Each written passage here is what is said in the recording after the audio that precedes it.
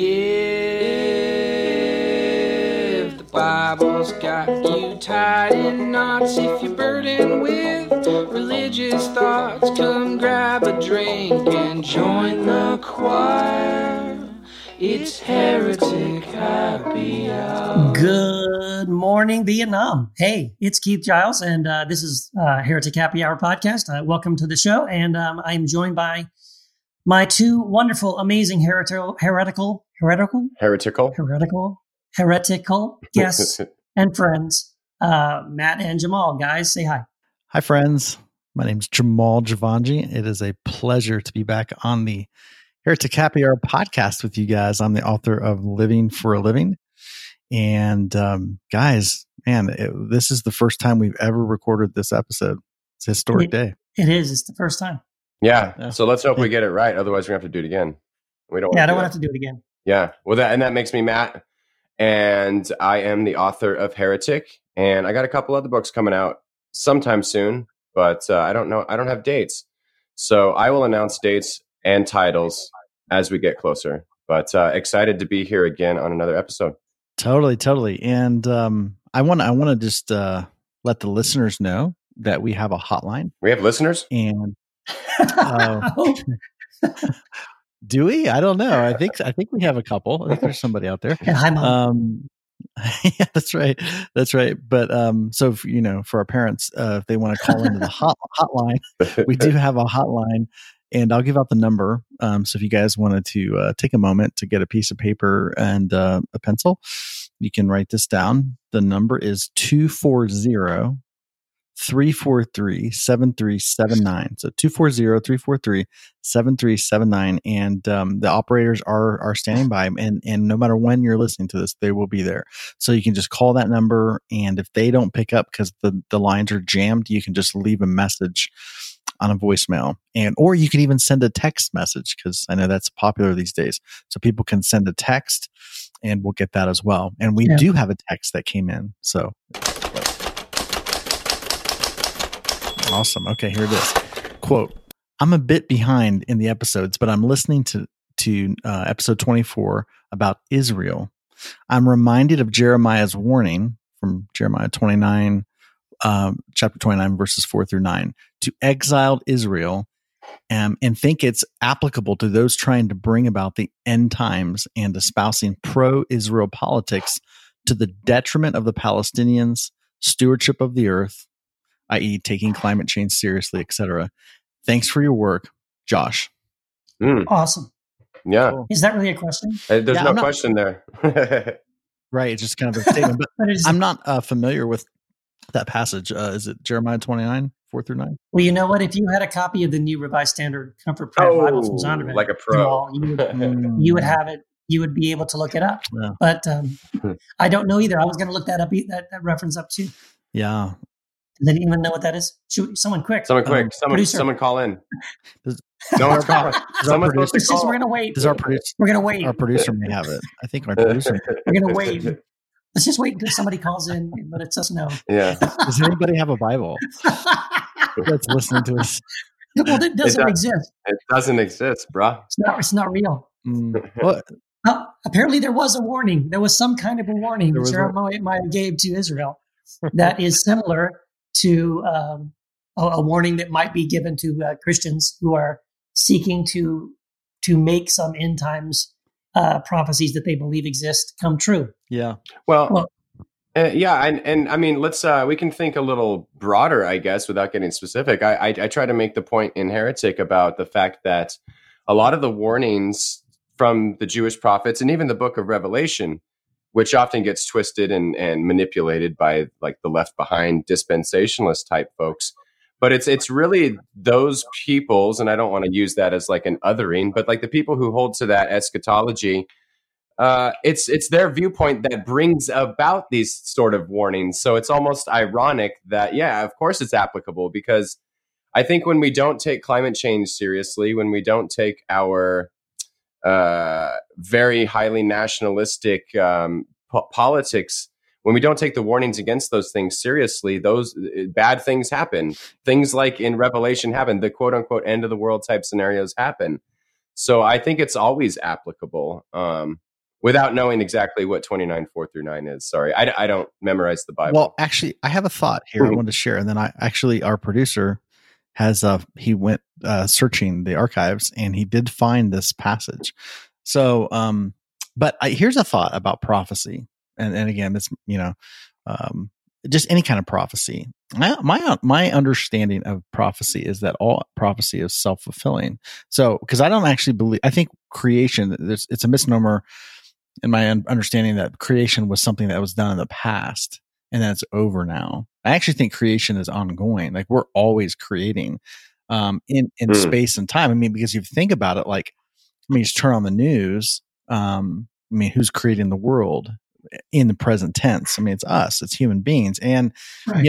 It's whatever the future is, we never experience it in the future. We always experience it in the present moment. And it's interesting just from the way the laws of the universe work, this thing, people going to call it karma, whatever you want to call it, but it's a sense of cause and effect, sowing and reaping. What you do has a result. Every action has an equal and opposite reaction. So everything you do. So honestly, like people, I don't know, this is maybe a little different topic, but if you've ever thought about a human being, and if you tend to think negative thoughts, that person's going to hurt me, that person's going to do something to me, and you just think about that repetitively, those things tend to happen, or the relationship with that person will tend to manifest in such a way that will confirm what you've thought. And I honestly think but we're doing it. So like, I mean, cause I've actually done some experiments where I'll start to think really positive and good and beautiful thoughts about a thing I thought was going to happen or a person. And what ends up happening is quite different.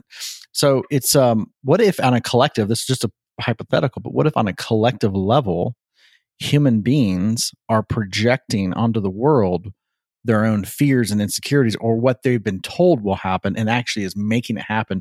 But it's literally like you choose. So it's like a menu, whatever you want to eat, to experience, to have, you just choose it. And then you begin to like speak it out there. And I think Christians are doing that as a great example when it comes to like these Bible prophecies. It's like, that's what they've been told. It gives them a sense of certainty. Oh, this is what's going to happen. We don't really have to, it's just the way it's going to be. And this gives them a sense of certainty.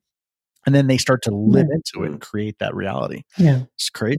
Yeah, it's exactly true that, I mean, I absolutely agree that with the idea that either Americans, especially American evangelical Christians who have this dispensational end times view, which again, we've already covered this in previous podcasts, but it does give you a certain mindset that tends to have you not only create in your mind certain thoughts and feelings about certain people groups, but even allows you to go against the teachings of Christ as far as like loving people, caring for, having some humanity for people who are suffering, simply because, well, the Bible says that has to happen, so we're just going to let it happen. In fact, we might even encourage it because we believe that in some odd, twisted way we're going to speed the return of this guy Jesus, who, by the way, is the guy who told us not to do the thing we're doing. So it's this circular, ridiculous thing where. I think that's why it's so dangerous, this whole end times dispensational view. I don't really see much good at all in it, really. It's hard to look at the fruit of that way of thinking and see much good in it. Because what it ends up doing is it gives Christians the excuse to disconnect from the world they actually were born into and live in right now. They have no concern for the ecology, for the world we live in, or even other people. They tolerate and even encourage war and genocide and things like that. And they live in fear, and they encourage other people to live in fear. Like, there's nothing really at all I could say that's good about it, other than if you happen to have a book on the blood moons, it's great for you because you're going to sell a boatload. Yeah. Hopefully those days are numbered. I hope there's not a lot of prophecy books coming out and selling millions. Well, you know what? Don't try to prove me wrong. Well, you know what, though? I think this question was great. Thank you, Josh, for the question, because what it really did was illustrate the fact that if the three of us had our New Zondervan, New Revised Standard Version Comfort Print Bibles at hand, we would have been easily able to reference that verse you talked about in Jeremiah. I think a lot of listeners are going to be disappointed that we don't record these episodes with our Bibles open and ready. I know. Now the truth is out. Now they know the truth. But we are so glad, though, that Zondervan has given us a whole stack of these new Bibles to give away, and we thank them for that. And if you would like to see their full lineup of Comfort Print, New Revised Standard Version Bibles, visit nrsv.net. And we have only 3 episodes left, which means in this giveaway, which means we only have 3 Bibles left to give away. We have our winner for this time is Alessandra Haynes. Woo-hoo! She shared online that her favorite episode was episode 54, which was the interview with Dustin Kinsrew of Thrice. The topic was the Omni God. And if you would like to win one, you can do the same. Just share your favorite episode of the Heretic Happy Hour podcast on Facebook or Twitter. Tag one of us. But if you really want to win, don't tag Matt. And or you can call the hotline with a 60-second hilarious Bible story. And there you go. And we do have a hotline. Yes, we do. Yeah, and we also have a Heretic of the Week, like every week. It's the Heretic of the Week. My name is Derek Flood, and I am a heretic. Hi, Derek. Wow, oh, man, Derek, it's so good. It's so good to have you on the podcast. I am a huge fan, by the way. Disarming Scripture was an excellent book. It really blew my mind. And I've loved your stuff, and it's such an honor to have you as our Heretic of the Week. Oh, thank you. Yes, I'm just curious. When did Disarming Scripture come out? When was that published? Oh gosh, I'm not entirely sure. I'm the same way. I'm like, when did that book come out? I live in the eternal now, so. Oh, what an answer that is! That's beautiful. I feel like it was like 2007 or 8. That's sure. I think it. Oh gosh, no. I think it was more like 2014 or something like that. Was it? Okay. Is that right? Yeah, You might be right. Let's say it's right, and someone can correct us. I'm sure they will. We'll just go with that. I need to ask you though. Our kind of most important question, Derek, is so why do people consider you a heretic? Oh, I'm sure there's lots of reasons to consider me a heretic. I don't think that God's a monster. I don't think that you should do every single thing it says to do in the Bible unquestioningly. I don't believe in original sin. I'm not sure that sin really is the big problem in the world. There's lots and lots of reasons. Yeah. I like that last one. Unpack that last one. Yeah, me too. I know. Please do. If sin is not the big problem, what is? Or why isn't it the big problem? Sure. Well, I mean, it a little bit too as to how you define sin. So if sin is defined as sort of like individual, failings and stuff, then I think that bigger problems are systemic problems. There's problems with people using power in the name of God, oppression. It's all the things that cause really major suffering aren't these individualistic problems. And so I don't know that the answer is kind of I guess what you could call it an Old Testament-y kind of answer. Sure. in the sense of like, we just need to obey the rules and then everything will be just fine. I question that. And I question that kind of as being the only problem that we have. And I think it gets away from a lot of other problems, that people suffer from. Yeah, it's interesting. Yeah, it seems like the church in America, especially, you're right. I think it seems like they're mostly concerned about what Joe Blow and just the random Christian in the pew is sin is defined as that, right? Like it's managing those kinds of things, like don't drink, don't cuss, don't look at pornography, right? And it seems like they're way more fixated on that than they are with the things you mentioned, which are like war, genocide, poverty, like the bigger problems that are facing the planet. Right, and if you look at the stuff that Jesus did, who he's reaching out to. It was almost never people who needed to repent. It was people who were ostracized and shut out and needed, physical needs and poverty and that kind of stuff. And And so when you have all these people who are, we all have stuff we're going through and hurts and pains. And I heard the other day there was this preacher guy with a microphone, and he was trying to find something that we had done, and like, oh, maybe you stole some bubble gum. And I'm like, oh man, people have like real problems in their lives that they need love and God and help with. And you just sort of like have this total non-issue thing that like, who cares, Yeah, absolutely.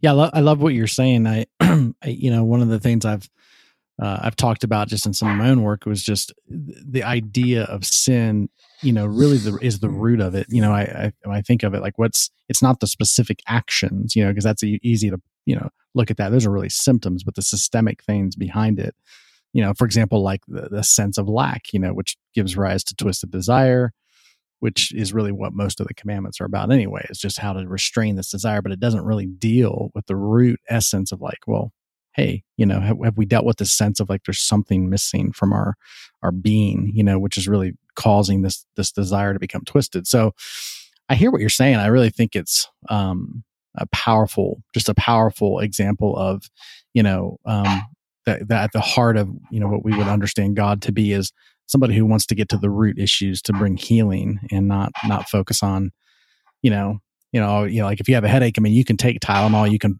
pump the painkillers, but if we're not getting to the root issue of what's your body trying to say, then you're really not getting to the place of healing. And I think that's what I hear you saying there. Absolutely. And it's not at all to say that, definitely the point is we should be loving to each other. It's not at all to say like, oh, that doesn't matter. It's like that totally does matter. But I just somehow think that the focus on sin, it just doesn't, it seems really in our culture and our time just really kind of unhelpful. Mm-hmm. Well, yeah, it's funny because like to me, people have asked me that question of like, what is sin? And the three of us, we've over the podcast, I think we've dealt with this question a bit. And to me, it just kind of comes down to the simplicity of it is, if Jesus says that the greatest command is to love God, and the second is like the first, to love your neighbor as yourself, and then he gives us a new command, which is to love one another as he loved us, it seems to me that the greatest sin would be to break one of those commands, which means the greatest sin is to not be loving. Right. That ties in to what I was thinking about with, since you guys are called the Heretic Happy Hour, I was thinking about heresy, and I'm thinking that the only real the problem with heresy and the whole concept of orthodoxy is that it's like super tied together with violence. Like when you think of heretics, you think of burning at the stake and boiled in oil and beheaded and all these like horrific, torturous ways to murder people. And and nowadays, we thankfully have this thing called the Bill of Rights, which stops people from killing people for religious reasons. But still, people get fired from their jobs, and careers get ruined over this heresy stuff. And it seems like that's the only heresy, is calling someone a heretic and ruining them because of it. You know what I mean? It's like if the main thing we're supposed to be doing is like Jesus says, look, I got one command, love each other. And Paul defines love as do no harm to your neighbor, and you've fulfilled the entire law. Then when you intentionally harm someone, because of orthodoxy, it's not orthodox, because it's not right. Because the only way to be orthodox is to have orthopraxy, meaning to act right and to think right, which is to think lovingly and to act lovingly. And if you're not, then it's like, I mean, and just in like basic kind of duh terms, what's worse, misformulating how the Trinity works or chopping someone's head off? Pretty easy to tell which is more hurtful and wrong and not like Jesus and unloving. Yeah, I mean, it's funny because someone just sent me an article today. That some guy, it was funny because like he didn't know that I knew the guy who wrote it, and he sent it to me. And it's kind of this big long thing about essentially doubting the Trinity, kind of break down, like there's some verses here that sort of would cast doubt on this doctrine of the Trinity. And maybe basically what he was saying was that the Holy Spirit is the Father, and that the Father really is just the Father and the Son. And at the end of the day, I mean, I'm reading it and I'm reading the article and I'm thinking, who cares really? Like, why is this a big deal to anybody unless you're someone who really, really, really needs this doctrine of the Trinity to be true. And now, okay, I'm going to fight you because I disagree with the way you're looking at these scriptures. But ultimately, it doesn't change anybody's life. It doesn't matter. It shouldn't matter. It shouldn't make any difference the way anybody follows Jesus or follows his commands, loves people, loves their neighbor, cares for the poor, reaches out to the oppressed. Like, whether you do or you don't believe either a Trinity or a duality or a modality or whatever, who cares? Like, why are we fighting and arguing over these things? Right. Like, they don't really matter. And even if you have something that does matter, like say my believing something causes me to be a jerk, the way that you respond to that, as a parent, for example, isn't by being equally awful back, but by modeling, love and respect and restraint and all that good stuff.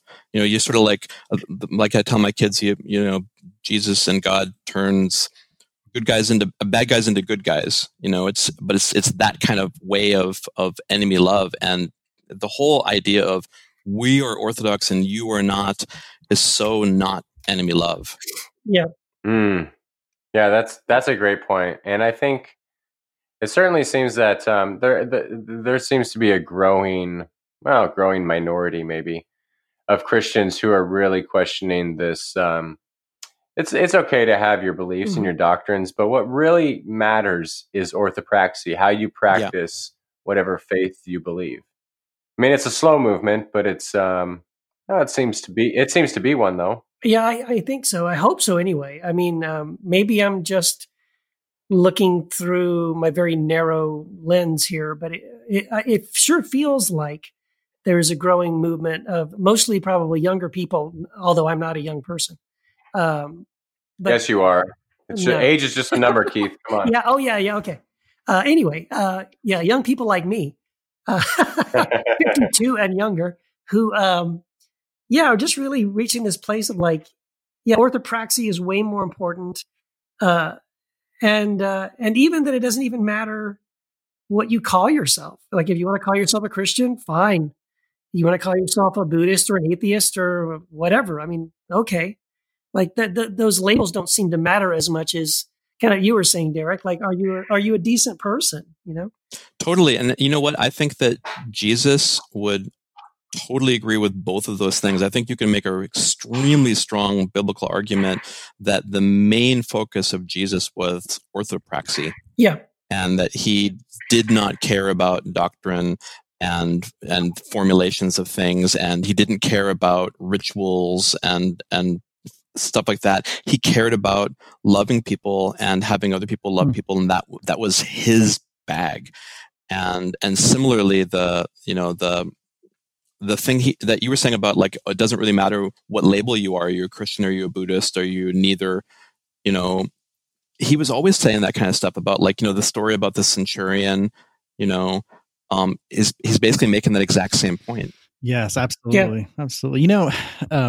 Derek, I when I think about your work specifically, at least you're, speaking of disarming scripture, what comes to mind is, to use a historical reference, is when, the people used to believe the world was flat and there was a lot of fear associated with how far you could go, so you just travel a certain way. You feel like, people thought people would fall off the edge of the earth. And then they discovered that there was a curve to the earth and there was some roundedness to it. I know that there's still some flat earthers out there right now, but there was a curve.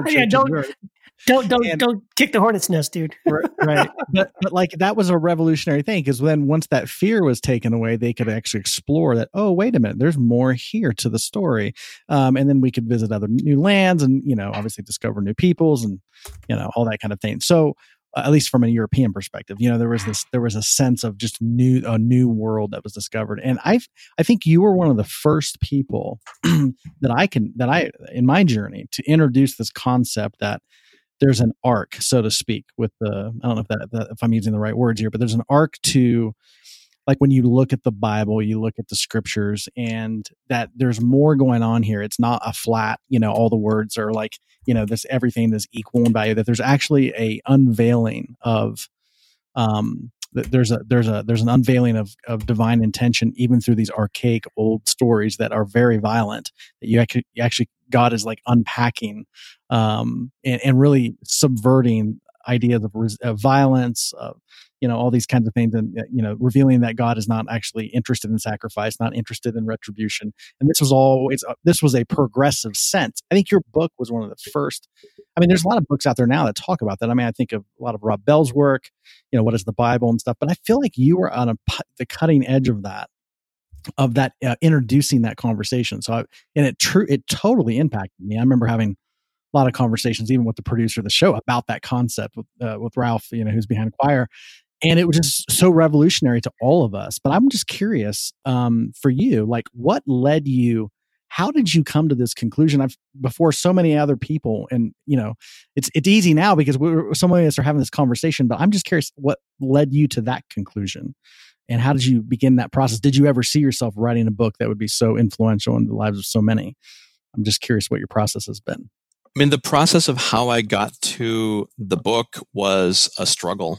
That I was basically asking those questions and working through them. I was in seminary, and I'm reading the Bible, translating it from the Hebrew and the Greek because I'm a nerd. And so I'm just like, let me just I don't know, let me just go through and retranslate the Psalms from Hebrew. Sure. And I'm reading them and I think of Psalms usually, I guess I don't know, there's this way that I read before where I would read only the parts I would see only the parts that I highlighted.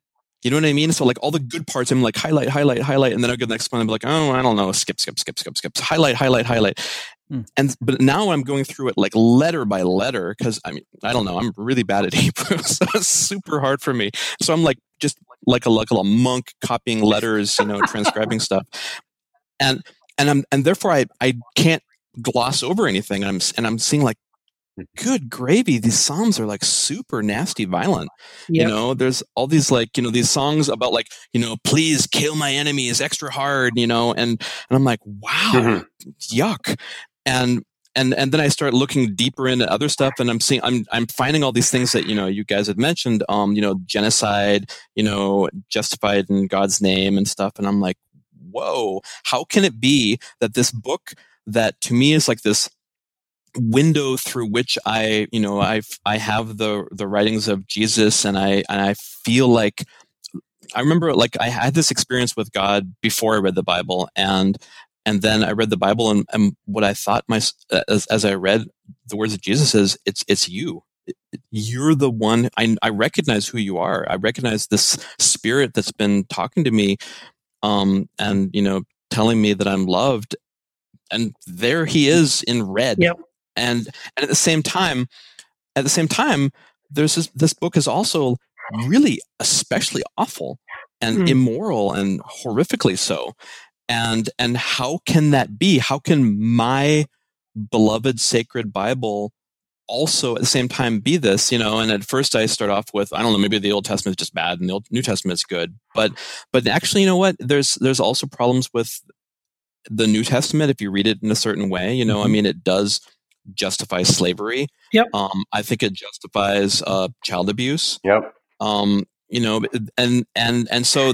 it's not just a trajectory from old to new, but assuming that we don't want to say that slavery is fine, what the New Testament says is slavery is fine as long as you're decent to your slaves. Mm-hmm. You can be a Christian and have slaves, right. And I don't think anybody would want to make that argument that that sounds like a good plan today. But if you read the Bible in like you were mentioning on the sort of the straight off the page view of this is what it says, this sets the tone for what's right forever from the New Testament, then you have to condone slavery. You have to condone, beating children with whips. Like it says, I think that's in Hebrews, it mentions that. It's just sort of as a matter of fact, like, well, as children, we were all whipped by our fathers. I mean, everybody knows that. And the thing is, if it's a cultural statement of, yeah, at the time, that's literally what happened at the time. That doesn't mean that it's how you should continue. Anyway, so the whole process was struggling through that and working through that and trying to find an answer to how to deal with that, and looking at lots of Bible commentaries and finding that I thought their answers were just all really disappointing. And so the book was sort of the fruit of working through that. And what I basically found was that there's a way that Jesus is reading the Bible that is extremely different from the way that I learned to read it as an evangelical, and the assumptions that I make as an evangelical. Some of the assumptions would be that the entire book is sort of like first person written by God, and everything in there should be, should be accepted as this is just right. And that's the evangelical view, obviously. Yeah, I would say. Right. Yeah, it's sort of it's the way I understood it is and I believe this for the longest time too, was like approaching the Bible as a flat Bible. And then it took me the longest time to figure out that there was another way to look at the Bible, which was to take a Jesus-centered position on the scripture, like to start with Christ and to read the whole Bible through the lens of Christ. And then, oh, wow, that did a lot for me. Like that helped me to kind of, to make sense of it.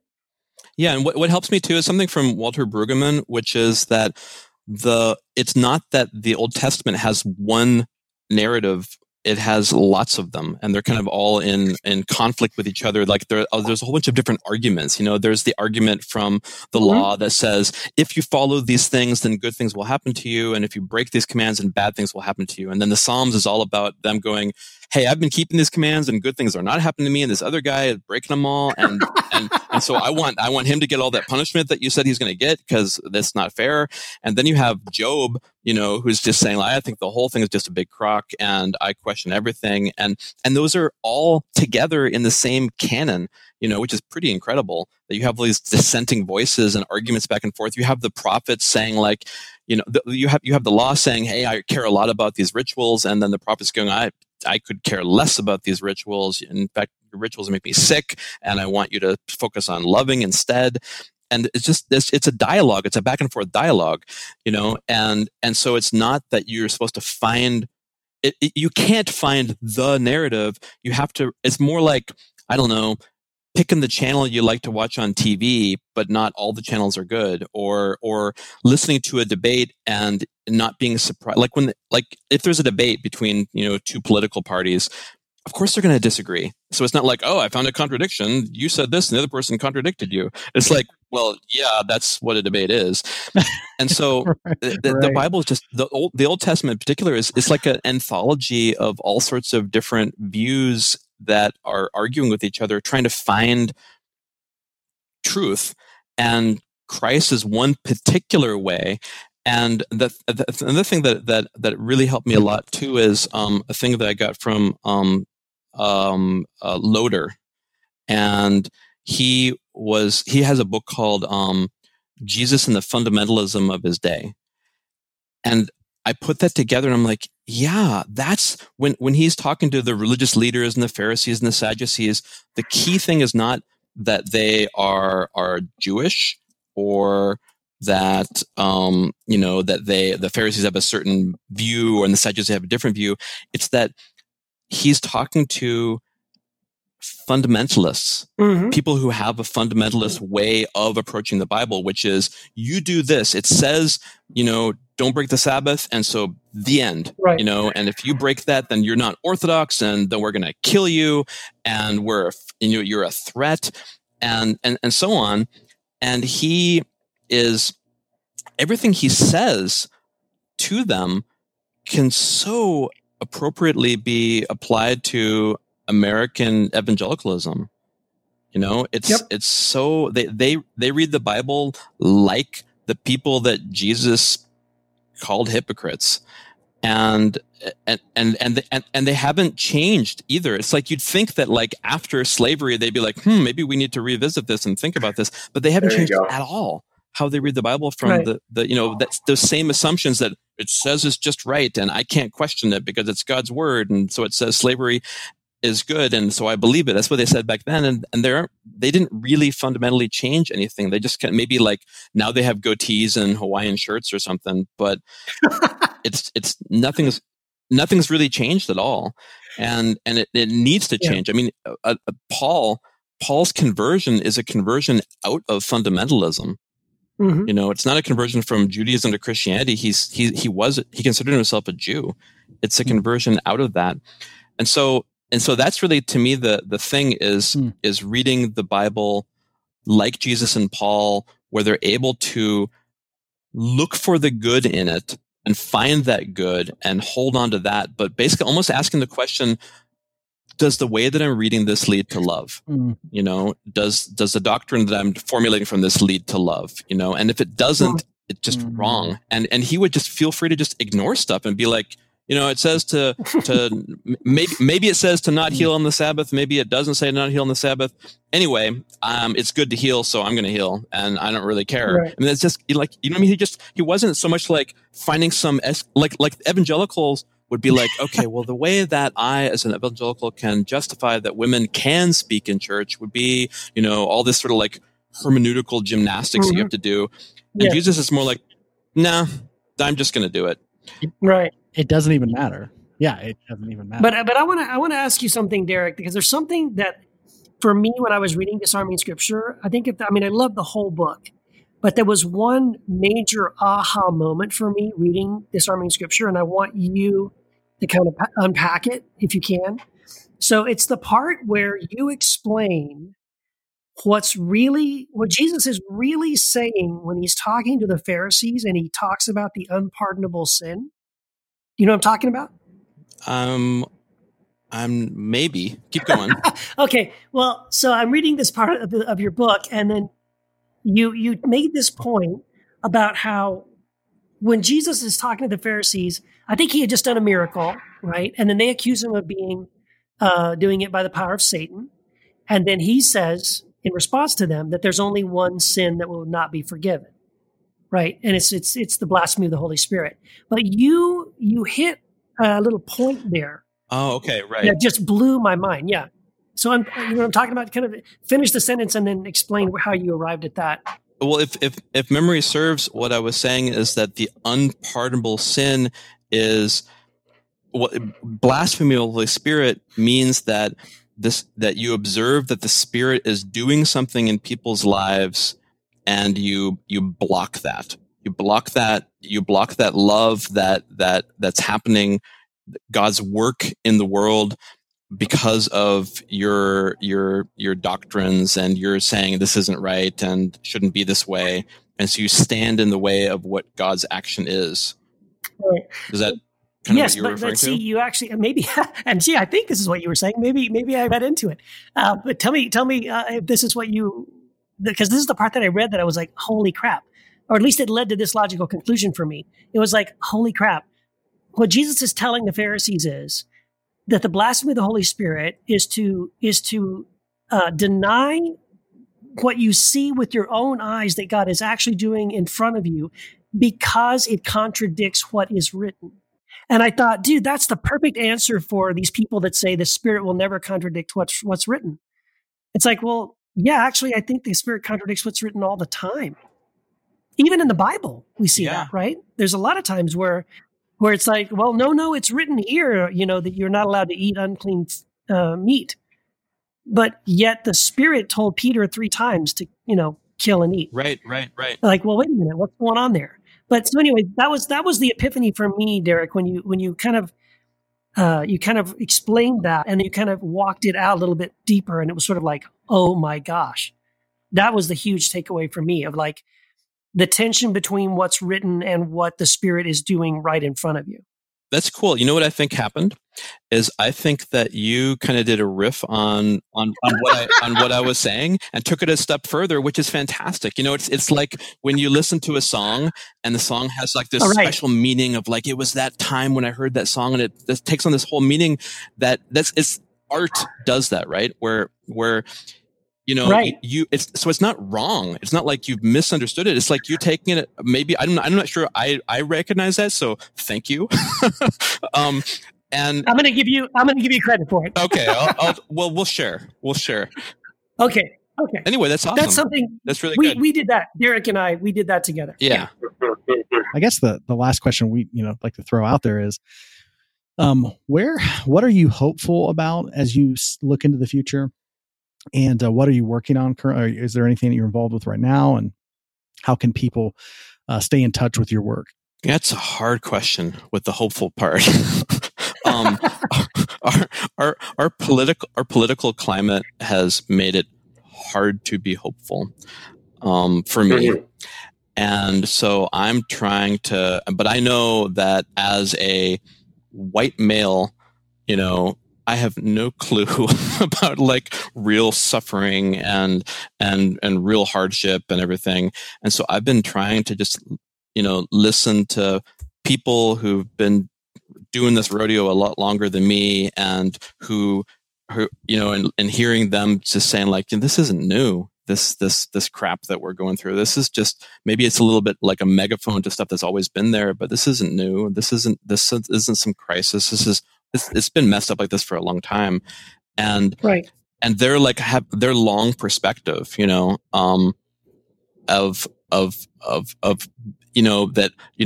surprise, things were not totally fine with Martin Luther King Jr. in the 60s, and like, oh, we fixed it all. It's like, well, we made some progress, but we didn't fix it. It's, hatred and racism and all these things are still there, and they're still here right now. And so anyway, I've been trying to listen. I'm right now, I'm kind of in listening mode. And also just sort of in like, spiritual recovery mode. I'm trying to like stay off of Twitter because Twitter bums me out, and so I like have like, every so often I'm like, okay, I can't take it. I got to go back on Twitter again, and then I'll see. And I'm pretty good about like curating my Twitter feed to have mostly nice people on it. But anyway, I've been sort of just doing some soul care and stuff like that. So I don't have any new books that are coming out. I've just been kind of like taking a hiatus and trying to stay healthy and trying to listen. And so that's where I'm at with. I'm trying to have hope but hope with eyes wide open, and that's hard. Awesome. Yeah. Well, I'm right there with you, man. It's hard. It feels sometimes, like it's the worst it's ever been. But like you said, I think it's just more that it's more visible maybe, but it's not anything really new. It's just hard to see it being so accepted and part of the mainstream. But I try, I don't know. I try to say, well, I've got to trust that Jesus is right. And that somehow if we just continue to follow him and put our faith in kind of following this example and living out the gospel, somehow in the end, it is all going to work out. So I hope so. Maybe a book will come out of it. Who knows? It's always with all my books. It's always this thing of, I don't think I'm going to write a book. I'll go through a struggle, and then at the end of it, I'll be like, hey, book. But I never in the middle of the struggle be like, this is going to be a great book. It's like, no, it's just a bad struggle. So anyway. Totally. Yeah. Oh, that's great. Well, I'm thankful that you've written books. So it's been, it's had that's a lot of ripple effects. So, and I know you're aware of that, but just, yeah, absolutely. So it's, thanks, Derek. Absolutely. All right, guys. Yeah, you bet. Thank you. Appreciate it. Okay. That was awesome. I got to say, I really love Derek Flood, and I'm kind of bummed that he's not, I wish he was like blogging more, and that he was out there more, because like he wrote that great book Disarming Scripture, and I'm just waiting for the next thing. It's been a couple of years now, but I love it. Yeah. No, his book Disarming Scripture is really helpful though, especially, and this ties in obviously with our episode topic, is God violent? His book was really helpful for me when I first started really exploring that issue and trying to answer the question, is God violent? That was, for me growing up, I don't know about you guys, but there was a couple things like hell and the rapture that really, really rubbed me the wrong way and was horrible for my faith. but the violence of God was also one of them. And it was always assumed that God was violent and completely other, so therefore God could be violent and yada, yada, yada, yada. But that book totally helped me. Other books, of course, but well, totally, really helped me. It did totally. And Derek Flood's book, Disarming Scripture, I feel like that is it's a pioneering work. Some books come around, and I'm sure there were people talking about this, back then as well. But like, I don't know, for whatever reason, Derek's book just kind of jumped on the radar, and he elicited a conversation that a lot of folks at that time, I feel like, were not having. And I remember, this is back in the day. It feels like it's a whole other lifetime, but I remember making a comment, and I'm not going to mention names here because we don't want to throw shade to folks on a podcast like this. But there was somebody who is in some circles, pretty, also carries a lot of kind of it's a reputation for being a pioneer and in what we would call deconstruction in some ways. But I remember mentioning to this guy in a dialogue we were having, and I said, I think I asked him, or I don't know if it was more, I was making a point to him. I said, what the difference is between like ISIS, like, when I say ISIS, I'm talking about like the Middle Eastern group who claim to be the, true followers of Islam, who like behead people and commit acts of terror. I said, the folks who like ISIS, who feel like they're following God's direction by committing murder and genocide, and the difference between them and the ancient Israelites that we read about in the Old Testament that also did those same acts, beheadings and mass murders in the name of genocide, but all done in the name of God. I was like, what the difference between those two groups are? And he's like, what? And I said, nothing. and he like flipped out. And this is a well respected Christian biblical people who he was very much involved in the deconstruction world, and kind of coming out of institutionalized religion and all the whole thing. But he flipped out and was like, you've lost the faith, blah blah blah. I mean, he I'm paraphrasing here, but he just basically was like, thought I had went off the deep end by suggesting that the ancient Israelites may not actually have heard from God, even though they said that God said to do this, and wiped out all these, tens of thousands of people. That million. And I suggest just the suggestion. Yeah. Like God, even though they said God said, just because it's written in the Holy Bible, which was put together in the 4th century by a select group of people, even though it says that, I just made the assertion that maybe that was not God, but their own projections.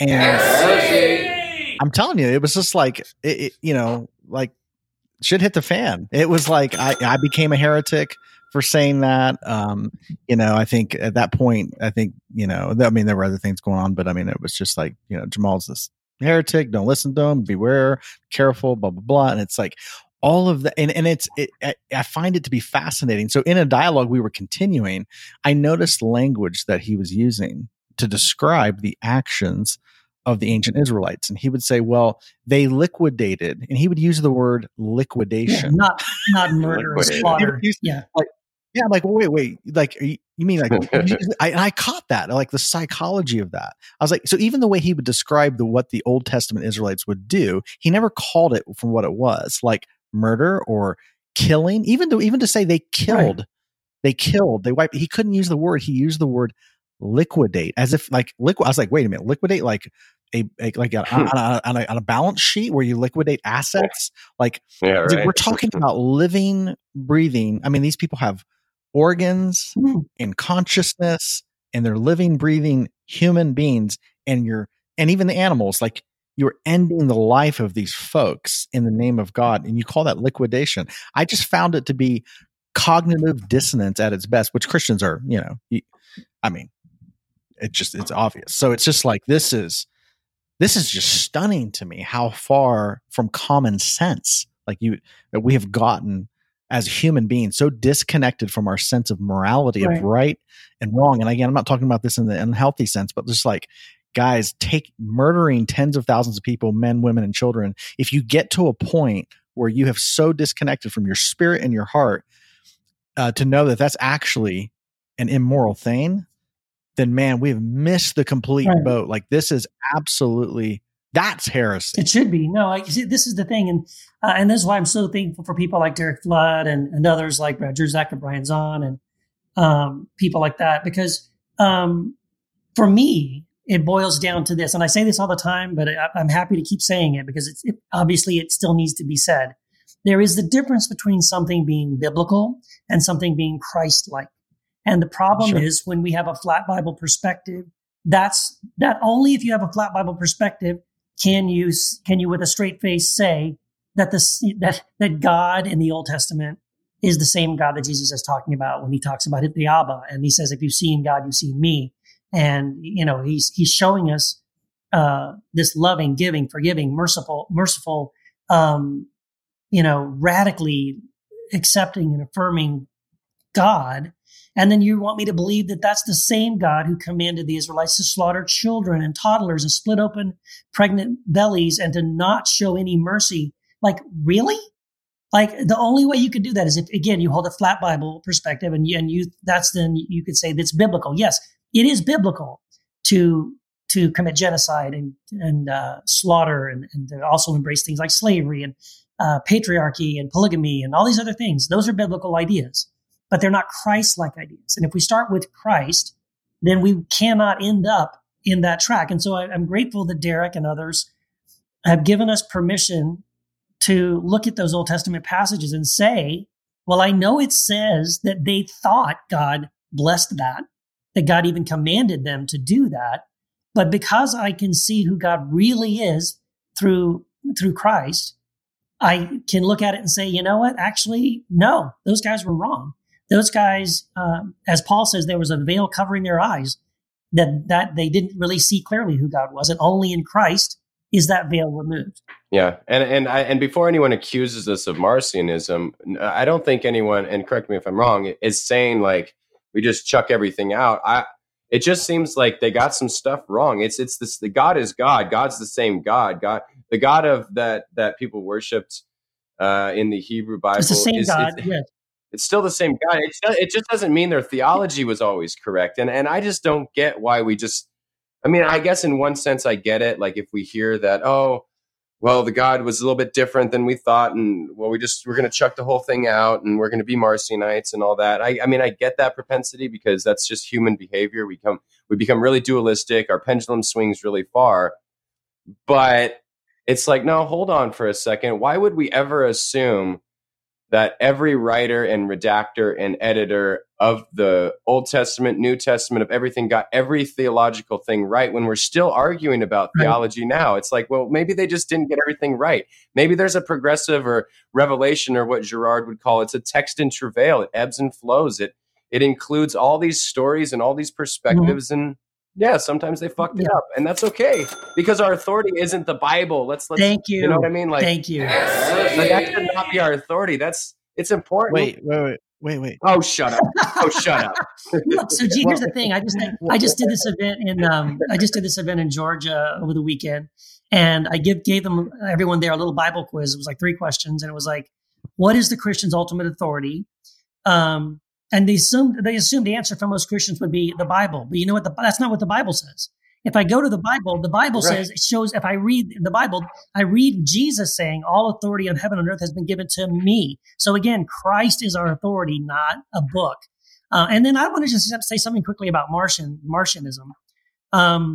Marcion's heresy was not that he saw the difference between the Old Testament God and the God that Jesus described, because every early church father noticed that and acknowledged that. That wasn't Marcion's heresy. Marcion's heresy was specifically the conclusion of that, noticing that difference, that other God was a devil or a demon or a false God. And now that's not what we're saying. What we are saying is that those people in the Old Testament misunderstood, misheard, and attributed things to God that should not have been attributed to God. What the other church fathers did that Marcion wasn't able to do, and I think Origen was the one that pointed this out, Marcion's heresy was that he read it too, and this is the irony, that Marcion read the Old Testament scriptures too literally, that he was unable to read those violent passages as allegories, as, like, in other words, looking for looking for Christ in those stories because he's there. Christ is in those stories, but not if you take it literally. Yeah, this is an interesting. Okay, I want to touch on something that. Going back to this question, and Matt, you said it. First, and you were saying that the Bible is not our ultimate authority, which I'm glad because it didn't come around until the 4th century. So, it's kind of a good thing. But my thing is wow, if the Bible is not our ultimate authority, what is? And I understand Christ is our ultimate authority, but what is that? So, Jesus said to... It's Jesus' last name, according to Richard Rohr. Yeah. No, actually... just playing. So if we understand the Christ as being something that's transcendent in nature, that's not limited to the human Jesus that walked 2,000 years ago. So then this is an interesting point that if Christ is our authority, and Jesus, talked to Peter and he said, hey, to you, all authority in heaven and earth has been given to me. He said that. But then he said that he was speaking, I believe, this is my understanding, is that he spoke as representative of the human race. And so he said, he calls himself the child of mankind. The son of man is basically another way of saying, I'm one of you guys. I'm one of your offspring. So this idea that, to you, and he told this to Peter, he's like, all authority in heaven and earth is given to me, but to you, I give the keys to the kingdom of heaven. So, and I don't think he's talking to Peter that's the only guy, and man, he's not even here anymore. Well, he was the first pope. I mean, come on. Right. If you're talking to a Roman Catholic, Roman Catholic friends may have different ideas about that. Yeah, but, I think so. But I think, and again, to me, that is a colossal error of that tradition, because again, it's another way to distance any of these truths from people, from our everyday life. I don't think it's applying to one human being, but he's talking to Peter, but he's basically handing the keys. He's saying, look, I know you can recognize that I got some authority here. I'm living a life in such a way that I'm living wow, this guy's something different. He seems to be in control of things in ways that other human beings aren't. But he's like, no, but I'm one of you guys. All right. So here's to you, I give the keys of the kingdom of heaven. So I would venture to say, and I do tell this to people, is no one's in control but you. You're the one driving this car. You got the keys. Who's driving the car, so to speak, of the kingdom of heaven? It's us. We got the keys. We're the ones in control. Who's the ultimate authority on the earth? Us. There's nobody else. And people freak out about that. Be like, well, that messes, man, I thought God was in control. I was like, yes, but where's God? This essence of who we, once you start to realize who you truly are, then you realize you're like, man, guys. So is God violent? Well, are you violent? Is really the real question. If you're not violent, then God's not violent. And if you're violent, then your understanding of God is going to be violent. I mean, it's just how it works. It's like our theology is a projection of how we view ultimate reality, how we view ourselves. Because your theology changes when you're enlightened, when you become more enlightened and you understand yourself at a different level. Then your theology goes, well, that doesn't work anymore. That's why people deconstruct their religion, because it's like, shit, this just don't work for us anymore. Yeah, it's just it's just done. It doesn't work. Yeah, I like the what you're saying, Jamal. I think because Paul goes out of his way actually to make the point, and I think it's in 1 Corinthians. He says we have the mind of Christ, and I think that's meant to be. I think actually it's something that most Christians gloss over. We don't even get what he's saying there, because actually the shocking thing is, it's really, if you really look at what he's actually saying, he right before he says we have the mind of Christ, he quotes an Old Testament passage that says, who are we to question the mind of God? Who are we, which is a very kind of a staple of Old Covenant theology, that, God's ways are higher than ours and we don't understand these things. And who are we? Who is the pot to question the potter on the wheel? And why have you made me this way? So Paul quotes that idea, and his response is, but we have the mind of Christ. So it's essentially like saying, who are we to question God? Well, we are Christ. We have the mind of Christ. So we absolutely have the authority and the power to question these things and to look into them ourselves. Because we do have, thank you for that button, because we do have Christ living in us. And what's missing for many of us, and ironically, people that call themselves Christians, what's missing for many of us is that the ability to even begin to nurture the Christ in us, the mind of Christ in us, to begin to discern these things. Like we've just become so lazy. We just say, well, it's not in the book, so game over, or the question solved. And when that was never the point. God's whole point was he wants to abide in us, we abide in him, and we have this living, vibrant connection to God. And then something good happens because of that. There's all things are made new, including us. We're part of this new creation that God wants to be doing. And the only way that really happens is the mind of Christ is awakened in us, right? We're renewing our mind daily. We are walking out these things, and God wants us to make use of that, right? Mm-hmm. So I think that's the danger of holding too closely to the Bible, because that's what God was doing 2,000 years ago. Yeah, well, maybe that was what he was doing 2,000 years ago. But what we're missing is, what does he want to do right now? Mm-hmm. Mm-hmm. So a couple of things. Jamal, I don't appreciate that you're saying so many cuss words. So fuck. It's not a competition. Thank you. Wait, because I feel out of place, so I had to say that. Because Matt, I was beating you on the dings. I know, and I can't let that happen. So, and second thing, okay, so I'm sure there's going to be some rebuttals, because, and I don't always like to split up like, oh, well, the Old Testament God is violent, New Testament God is not, blah, blah, blah. Because then we have these instances, of course, and this is what people will bring up. You have the temple incident with Jesus, right? And you have Jesus saying, go get some swords. Oh, boy, here we go. So apparently, just to play devil's advocate, and we have the whole book of Revelation, and we have the incidents with Ananias and Sapphira. Oh, yeah. So what would you guys say to those rebuttals that potentially, depending on our audience, would be coming our way? Yeah. Always problematizing things, Matt. I have to. Shots. It's early, but it's 5 o'clock somewhere. Well, this is the kind of stuff that I have been having this conversation for easily 11 years. Totally. Since I started my blog. And so I literally have answered all of these questions so many freaking times. So just plug your blog and then move on. Let me just try quickly. Like, okay, the temple incident, the whole thing about him having a whip, if you read it specifically, he fashions the whip and it says he drives out the animals. So right. he doesn't whip people in that passage. Also, by the way, that event comes immediately after Jesus riding in on a donkey into the city and weeping over the city because, quote, they did not know the things that make for peace. So he comes in as a humble Messiah, weeping because they don't understand the things of peace. And then he goes to the temple and drives everything out. So it's not like he suddenly does this 180 of like, I'm so concerned about peace. I'm so humble. Let me go kick some ass in the temple. That's not what happens.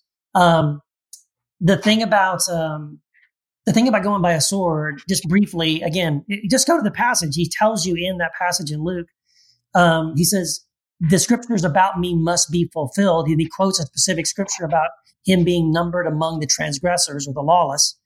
And so in other words, like them having some swords on them when he's arrested is enough to fulfill that prophecy. He even says it when he gets arrested, that he says these things must be done. So it's really purely just in fulfillment of a prophecy. It's not in fact, if you think that Jesus' comment about buying a sword is intended to be about self-defense, then notice a few verses later when someone uses the sword for that very purpose, what is Jesus' response? To rebuke them and tell them they don't know what they're doing and put it away and all that. So we can get into the other things. I think Revelation gets really screwy because, first of all, anyone taking that book, literally, you're already off the chart. The violence, the sword coming out of Jesus' mouth there is not a literal sword. It's a spoken word, right? The blood that's on him is his own blood. The way Jesus not according to Driscoll. Well, not according to Driscoll. Yeah, sorry, Mark Driscoll. You're wrong. You're wrong about that. So anyway, you know what I mean? Like, and I guess here's my thing. Here's my thing too is about when we see Jesus, because these things we're bringing up are minor things or they're cryptic things or like they're not the rule. These are smaller exceptions, right? When plain spoken out there. Jesus is constantly all through the Sermon on the Mount, all through what he modeled. Father, forgive them, they know what they do, like all these kind of things. If my kingdom is not of this world, if it were, my disciples would fight, which is what he says to Pilate. So we have all these examples of Jesus being explicitly nonviolent. And then what we have then are Christians saying, yeah, but what about? Like, that's your problem right there, because you're trying not to follow the things that are clearly spoken, and you're trying to refute them with things that, well, maybe I can grab this over here and use that to obscure this something that's really clear. That's just the wrong posture. Which I think, going back to something Jamal said, I think we really do we create the gods we believe in, and then we get those gods, and it fundamentally impacts and fundamentally changes the world in which we live. Mm-hmm. Yeah, it does. And so, I mean, you can point to these stories, but I tend to, even the Ananias and Sapphira, like that example from the book of Acts, like, regardless of if that happened, like people, there's debate as to, did Peter kill them? Did, Yeah, I think he did. It was Peter. Yeah, I mean, that's,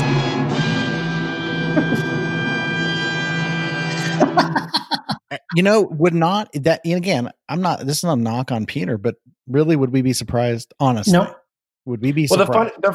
The funny thing is that we'd get more offended if you said that than if God did. That's what blows my mind. If you said Peter killed him, oh my God, oh, how could you say that? If you said, well, God killed him, they're like, okay, cool. we're good with that. And it's like, wait, that's backwards. But I mean, when you're trying to set up a quasi state, when you're trying to set up a way, I mean, I've seen some horrendous things done in my in the name of the church, right? In the name of like, creating an organization that was supposedly like, I've seen some really abusive, psychologically abusive things go on, in what even some of the house church crap that I've been a part of, coming out of the institutional church. I mean, it's bad stuff. Oh yeah. To the point that it's like, oh yeah, like people can do this. People can and do this in the name of God, do this in the name of protecting the thing that we've created, of doing, some really heinous, psychologically damaging, behavior. So again, I think that people resort to these kinds of tactics, violence in the name of God, really comes down to, why do people resort to violence in general, not just in the name of God? But in general, people do violent acts because they feel desperate. They feel like, okay, well, I'm not going to be heard. If someone doesn't feel like they're getting heard and they're penning, they're not like expressing themselves, eventually there's a blow up, and somebody wants to make their voice heard, or violence is an attempt to accomplish a task, whether if they feel not safe, if they feel like they need to protect themselves, it's usually a response of the fight or flight mechanism that people are operating in, which is a high stress environment. Most of what Jesus taught when he's teaching doesn't even appeal to the fight or flight response. It's a whole different mechanism. And it really appeals to the heart. There's obviously in science now we realize that there's a parasympathetic nervous system that surrounds the heart, which is not even governed by fight or flight, which is kind of a primitive area in our brain that governs human behavior. So it's, so much of our ancient theology is mirroring the fight or flight response. And of course, we're projecting that onto God. But as we evolve, and move into higher states of consciousness, which would be heart-centered states of consciousness, which really appeal to love. But you can't get to that place unless you're at a place of rest and peace. And so that's really what's going on. You don't, when you realize you don't have to, like, we're more powerful than, resorting to violence to get our way. We actually don't have to force the issue. And that's that's a different dynamic. And so then we're conceiving of, so could our conception of the divine be somebody who doesn't have to force their way, use violence to accomplish?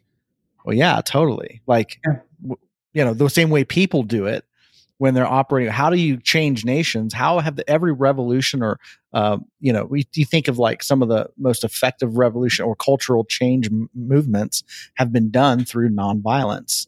Right. And how is that? It's because it's not, it doesn't need. Yeah. That's the point. Yeah. Yeah. It's a whole different way, but that happens on an individual level too. Once we shift out of the fight or flight response. So much of this violent theology is to protect, to accomplish, or to get your to exact a will on a place or a group of people. They resort to violence. It's just simply it's out of fear. It's that literally the fight or flight response in action. Yeah, and I want to say, look, if the question we're asking in this episode is God violent, I'm just going to say no, because not if God is like we see in Jesus. If Jesus truly is the one, like it says in John, no man has ever seen God at any time except for the Son, and the reason he came was to make him known to us, which means we didn't know God clearly. We had a misunderstanding about who God was before Jesus. And so Jesus came to correct that. And that there is a correction. I think if you look at Jesus and then you look at what you see, the violence that you see in the Old Covenant scriptures, you would notice, this is different. And so for me, the answer to the question, is God violent, is no. So now then the second question would be, what about all that violence in the Bible? Well, who's doing all that violence? It's us. Or like natural disasters, things like, there's a flood or whatever, or there's an earthquake or whatever. What would those primitive cultures, what would they have done? Well, there was a massive earthquake or there was a massive flood and a whole bunch of people died. Well, why would that happen? Well, God must be angry. Well, why is God angry? Well, it's probably because we weren't faithful enough and we weren't doing enough and we weren't, whatever enough. So we're so sorry, God, and we won't do it again and we'll repent. But again, these are primitive ways of thinking. They're attributing to God, again, because in those primitive cultures, gods were typically, their power was shown through force, through violence, through their ability to give the armies success in war, or they were, send a famine or a plague. Again, is a god really sending a famine or a plague or a disease? No, those are things that just happen, but it gets attributed to a god because again, these people don't know how else to explain it or understand it. So I think, there's no, I can't, I just can't accept that God, as Jesus reveals him, is truly, if God is love and if God is like Jesus, he's not violent. That's exactly right. If God is love, then God is nonviolent. Now, that being said, love can be intense. Love can be, if my daughter's in the road and a car's about to hit her, I will shove her hard out of the street. Right. Love can be intense, and love can be overwhelming. But this is what I try to distinguish in From the Blood of Abel. Violence has the intent to harm, right, to inflict pain or suffering, and so of course love would never do that. We could never say, here, I love you and I'm going to smack the shit out of you if you don't do what you're supposed to do. It's like, no, that's inflicting pain and harm and suffering. Even though love can be intense, it's not going to have that added thing on the end, like you're right. So I think it's always important to distinguish. God can be intense. You can have intense experiences. Yeah. Love can be very intense. It can be overwhelming, orgasmic. I think you get the wrath of God. It comes from the same root for orge, right? For orgasm. It's like this. I could be wrong on that, but I think that's what I heard. Just keep going with it. That's great. But it can be intense. It can be overwhelming. It could be. But it's not there to inflict suffering or cause harm. Yeah, that's a really, really good point that you bring up. I wonder. What the picture that comes to mind is surgery, and sometimes like if you've ever had surgery, I mean that can be violent in the sense of there's a knife that's cutting you open and it's painful and all that thing. But the aim is not punitive.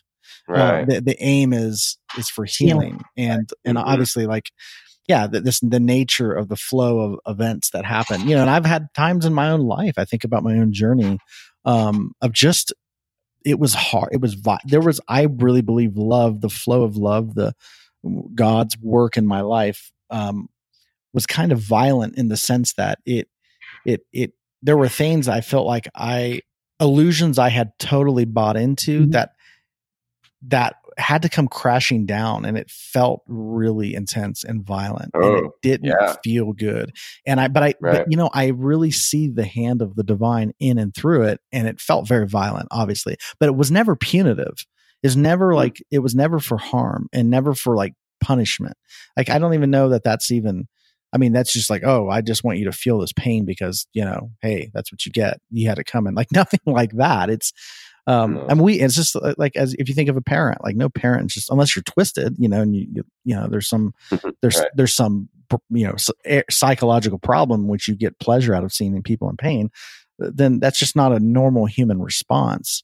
And again, what gets projected onto the divine is unbelievable. But yeah, this idea of somehow there's something healing and restorative in seeing, people be tortured or burned alive, or which is our concept of hell in Christianity. So it's just like it's so divorced from any form of decency and of an ethic of love. It's unbelievable, But again, I don't want to.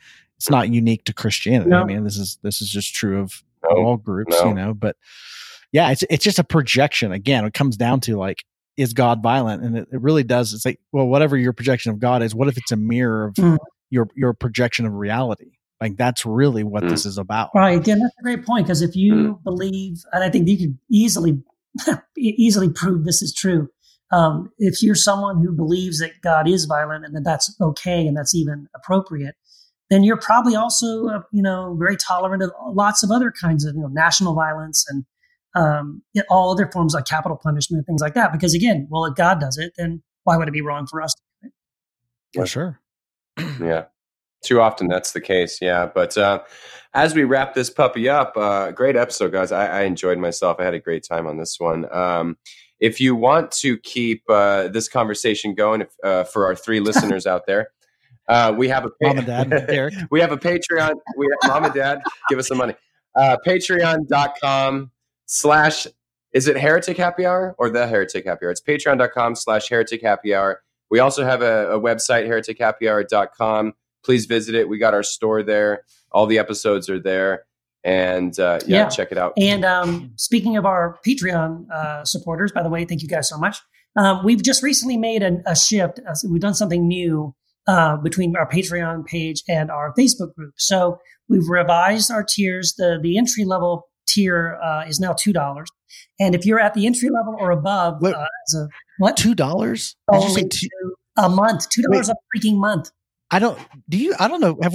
Have we done the math on that? That's like 7 cents a day. Like, seriously? Yeah. It's Can people afford that, do you think? I would think most 99% of the people listening, all 3 of them, can afford that. So 2 out of 3. So here's the deal, though. Here's what we did. I think is kind of cool. So not only did we drop it to $2, if you're the $2 level or above and you're a Patreon supporter, we have a brand new special private Facebook group only for Patreon supporters. So in addition to getting all the bonus content, bonus interviews, all the cool stuff on the Patreon side, you also get entry into this private Facebook group where we're going to continue these conversations that we're having right here on the podcast. So that's where you would go and join that Facebook group. Now, in addition to that, what we've also done is we have a second group, which really what we did was we took the older Heretic Happy Hour Facebook group, which already was out there, and just renamed it. We gave it a new name. It's called now Heresy After Hours.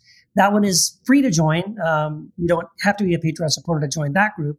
And that group is not limited to topics from the podcast. So, in fact, not only is it not limited to topics on this podcast, we've actually invited, like Seth Price from Can I Say This at Church, and Jason Elam from Messy Spirituality Podcast, and Zach Crater from Bros Bible and Beers, and some other guys to like join us in this. So kind of, if anything, we've opened it up and widened the net to expand the conversation about anything to do with deconstruction. So it's we're excited about this. So really what we're doing is we're giving you 2 groups, 2 different ways to have these kind of conversations. And so check them both out. And I think they're both actually really awesome. Yeah. And what are you guys doing on the 17th of August? I don't know. Hopefully hanging out with you, man. Oh, yeah. Because, right. Okay, the 17th of August, I'm going to fly you guys down. Thanks, Jamal. Thank you, Jamal. And by I mean choir. And I don't mean me. I mean the whole, like, it's more than me. But but mainly you. It's actually not me. It's actually not me at all. But you guys will be coming down, flying down to the Southern California, because check this out. this is our second year, right? So this is our 2-year anniversary live show. Yeah. There's a live show, 2-year anniversary live show that will be at the Sidecar Donut headquarters, their corporate space there in Costa Mesa, and it's going to be fantastic. And we're going to have so mom and dad and Derek, and no, I'm just kidding about Derek because I don't know if he can make it, but just kidding. We're going to have people from the area that will come out. This is our second. We hope the listeners, if you're in the Southern California area, that you will for sure mark your calendar for the 17th. I believe it's 6 p.m., 6 or 6:30. Yep, 6 p.m. 6 p.m. Yeah. So. Yeah, so 6 p.m. Right? Is that right? Yes. All right, 6 p.m. Yes. 6 p.m. August 17th. Mark your calendars. You can if you have a phone, you can put that in your phone as a reminder. Would love for everyone to come out to our second annual anniversary show, and that's Sidecar Donuts. It'd be fantastic. So yes, and we will do an event page. So look out for that in the groups. Yeah. Yes. And if you're not in the Southern California area, buy a plane ticket and come out to visit us. Yeah, no excuses. Yeah, please rate and review us on iTunes. Yes. Oh yeah. By the way, we are on iTunes. Only if it's 5 stars though. Yes. Yeah, because we got a negative review recently. Boo.